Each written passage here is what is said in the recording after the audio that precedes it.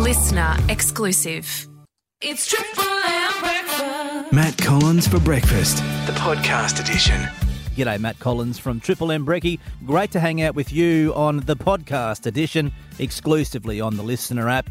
And this is my chat with Griffith Mayor Doug Curran. The special rate variation, the proposed rate hikes are front of mind for ratepayers in the region, and you can understand why. A cumulative total of close to 35% increase over 3 years has got a lot of people concerned. I get lots of phone calls every week from you, the listeners, and the Griffith Business Chamber is not immune to those concerns. They weighed in last week with their ideas, and the Griffith Mayor has come out and said these ideas are valid and viable. What does he mean? Well, let's find out in detail. Here he is for our weekly chat, the Griffith Mayor, Doug Curran. It's the loaf. You took the words right out of my mouth. It's 11 to 8 here on Triple M, and someone that takes the words right out of my mouth each and every week is Griffith Mayor Doug Curran. He joins us in the studio right now. Mr. Mayor, good morning to you. Morning, Matty. How are you, mate? Good, thanks. Are you a loaf fan? Oh, mate, I'm a music fan. I think I've told you before I'm a little bit more into my country music, but nothing wrong with a bit of loaf. There's only two types of music, country and western. Exactly right. I try and tell that to everyone, but nobody really listens. Well, you're the mayor. We all listen. Oh, okay. This segment especially, people call me through the week. They stop me in the street and say, tell the mayor this, tell the mayor that. So plenty of things to tell you today, Mr. Mayor. Absolutely. But let's start quickly with your blues. You're wearing your sky blue shirt proudly today. For Freddie's sake, good they got a win? Oh, absolutely. Good for New South Wales' sake, mate. I think a clean sweep would have really had a long-term effect on our team and our supporters. So getting a little bit of pride back in the jersey. I had to listen to it on the radio. I was on the road, but it was quite a good game to listen to. And I'm glad that Queensland had the win. They absolutely deserved it, but we put a little bit of pride back into the jumper. All right, let's get straight into the special rate variation. That's what everyone is talking about. They want to hear from you in relation to that. And we spoke with John Nikolic, the Griffith Business Chamber president, last week. He had some suggestions for you and the Griffith LGA.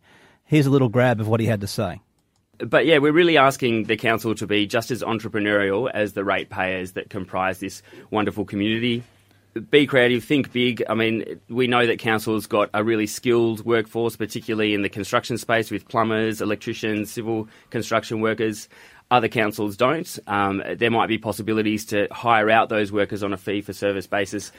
All right, that's just one of his suggestions, is hiring out council staff. I want to talk to you about that, Mr. Mayor, but first, he is suggesting that council should be entrepreneurial. Is Griffith Council entrepreneurial? Oh, I believe that we are. I believe that we're very innovative as well as entrepreneurial.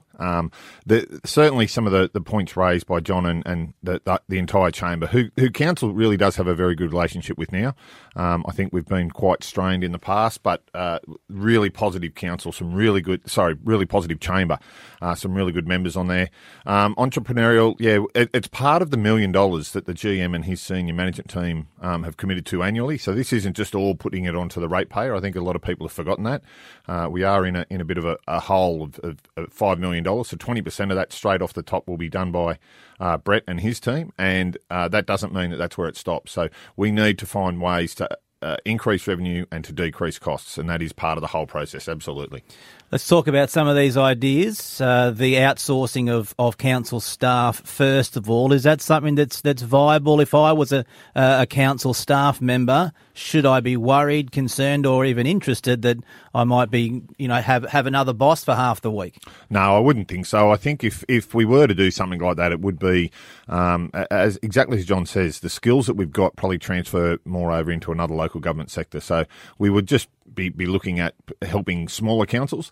Right now, we don't have enough planners, so that wouldn't be part of it. But if there was some expertise that we could lend other councils, I don't know how much of it would transfer into our local community. That would be a difficult one. But certainly, we've got to look at it. We can't close doors and say, no, we're not prepared to look at things, because that's how we do come up with better solutions. And are we talking about tradespeople? Are we talking admin staff? What sort of employee might get outsourced? I would think it would be more more so, and again, this is the Chamber's proposal, not Council's proposal, so it's something we need to look at. But I think it would be more the professionals, more the sewer and water, the planners, the engineers, those sort of areas. Obviously, we don't want to be competing with local tradespeople. We want to make sure that they're viable in their own right. So it would be things that we would be able to offer that potentially aren't offered by someone else in town, I would be thinking. All right. Paid airport parking. Has that been on the cards before? Is that a valid idea? Absolutely. And I should clarify, mate, I did say last week that no one's been bringing any ideas forward. I have had some councillors and obviously some community members that have been bringing some ideas forward, and this is one of them. We need to look at this. You look at some of the larger comparable airports, Wagga and Albury both have paid parking. We would need to do some work out there. A lot of the ideas that the Chamber brought aren't new to us, but they actually cost money to save money. And that's the point, that we need to have the money up front to be able to spend the money. So even to put paid parking into the airport, you're probably looking somewhere in the hundreds of thousands of dollars, because you've got to put the technology in that can capture that. You're not going to put a staff member sitting there in a toll gate. We probably need to look at some cover if we're going to charge people out there. And we also need to look at extending the seal out there. A lot of cars are parking on the dirt. So absolutely, it's something we need to look at. Solar panels on some of our facilities, we need to look at it. But they cost money to put on there to then save money down the track. So, well, let me jump in, because I did suggest that to John, the Chamber President, last week. And I asked him, obviously there's going to be a significant outlay to set up solar panels on government-owned buildings, car parks, etc. And he suggested, well, perhaps there could be grants or other funding that could sort of alleviate that cost. Is that fair to say? Absolutely. There's always grants, and we're always looking for them. But I can tell you now that there isn't as many grants out there as there was under the previous government. And that's absolutely not having a crack at the current government. It's just that they've found that their priorities potentially lay in different areas. And I think their exact words were that they found the black hole last time we were in Sydney talking to them. So there's a little bit of a budget deficit in the state government as well. So, but you're right. You've got to spend the money to be able to save the money down the track. Rip the Band-Aid off was a line that John said in regards to the proposal of 3 annual rate rises. He is suggesting, or at least one of the ideas the Chamber is suggesting, is have one significant rate rise and then not have any more significant increases. So the 23% is, it was part of the original proposal that Council put forward, which was 20% in the first year, plus the 3% that we get, that we've assumed that we get. And then there would be a further 3% increases if that's what IPART did. We ran the figures, and that would turn out over the cumulative effect, where we got 34.9, a little bit over 30%. It would actually be better for Council if we did that 20% up front. But the councillors have had a look at it and said, we've got to be able to weigh up whether or not we take that big hit. So on a $2,000 rates increase, that's going to be sort of $400 in 1 year. So what we've said is, well, let's bring it back to the 310.5s, which is about 4% more over the 3-year projection, to alleviate some of those concerns. So the Business Chamber is rightly saying, rip the Band-Aid off. We've got farmers saying we've had the worst grape season ever, prices are down, cotton and rice didn't have a great year. We would rather a little bit more time. Then we've got the community saying we can't really afford this at all. So we're trying to weigh up a lot of different entities and a lot of different approaches to this, and that's why we did go with extending it. But I can say a 23% in the first year would be about 4% cheaper over the 3-year period, and it would be better for council. Is that a possibility? It is absolutely something that we put forward. So we put three options forward: 20% in the first year, 11 in the 10, and 3 7.5s. All right. Now, you've posted a little while ago now suggesting that 90 of the 128 councils have applied for a special rate variation in the last 10 years. It's up to 107 now, 17 more just this year. That's almost 85% of LGAs having the same issue, which, is alarming in itself. But my question is, do all the LGAs come together and have, a collective meeting about this and go, hey, over in, Wagga we did this and over here we did that? And can you guys sort of get some ideas out of those collective meetings? Absolutely. We do it on a very regular basis. We're in a lot of entities, country mayors, regional cities, regional capitals. We have annual conferences, and it's the biggest topic of every conversation that we have in What's local coming government. out of those then? Surely there's some good ideas. It's lobbying the state government. It is honestly lobbying. The system is broken. Anybody in local government tells you that the system isn't broken. How can 3.7%, which is this year's rate peg, be appropriate in Randwick and also appropriate in Griffith? How can it be appropriate in Leeton and appropriate in Hilson at the same time? What they're saying is one system, one rate is right for the state. The Sydney Council makes more money out of their parking meters than the increase that they get each year.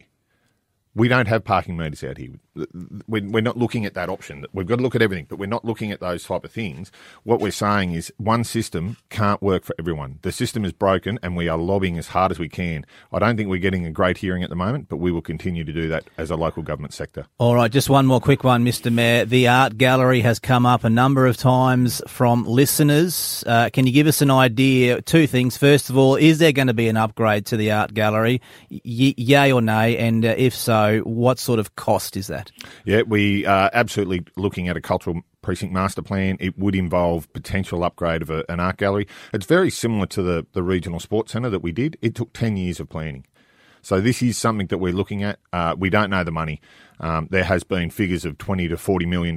We've got no idea. We need to find a location. We need to consult with the community. Then we need to go out and see what we can do in terms of grant funding. And we also need to obviously raise probably 50% of the money ourselves. What I can say, and this is really important, the SRV is not being done to fund an art gallery. Absolutely, unequivocally not being done to fund an art gallery. But if you didn't upgrade the art gallery, could that money be put into alleviating some of that SRV cost? It could, except there's no fund. There's no budget for an art gallery upgrade at the moment. So down the track in 2, 3, 4, 5, 10 years' time, potentially we have an art gallery, but we have to be financially sustainable to get through to that period of time. We're not raising money now to fund an art gallery upgrade. Okay, so at this stage, there's no thoughts of the art gallery being upgraded anytime soon? Not anytime soon. We've got a whole planning process. Councillor Ellis is doing a great job with that committee. She's really putting some good ideas forward, and we just need to be able to consult with the community, come up with a plan, and then look how we're going to fund it.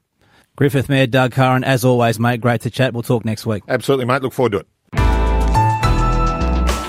A listener exclusive.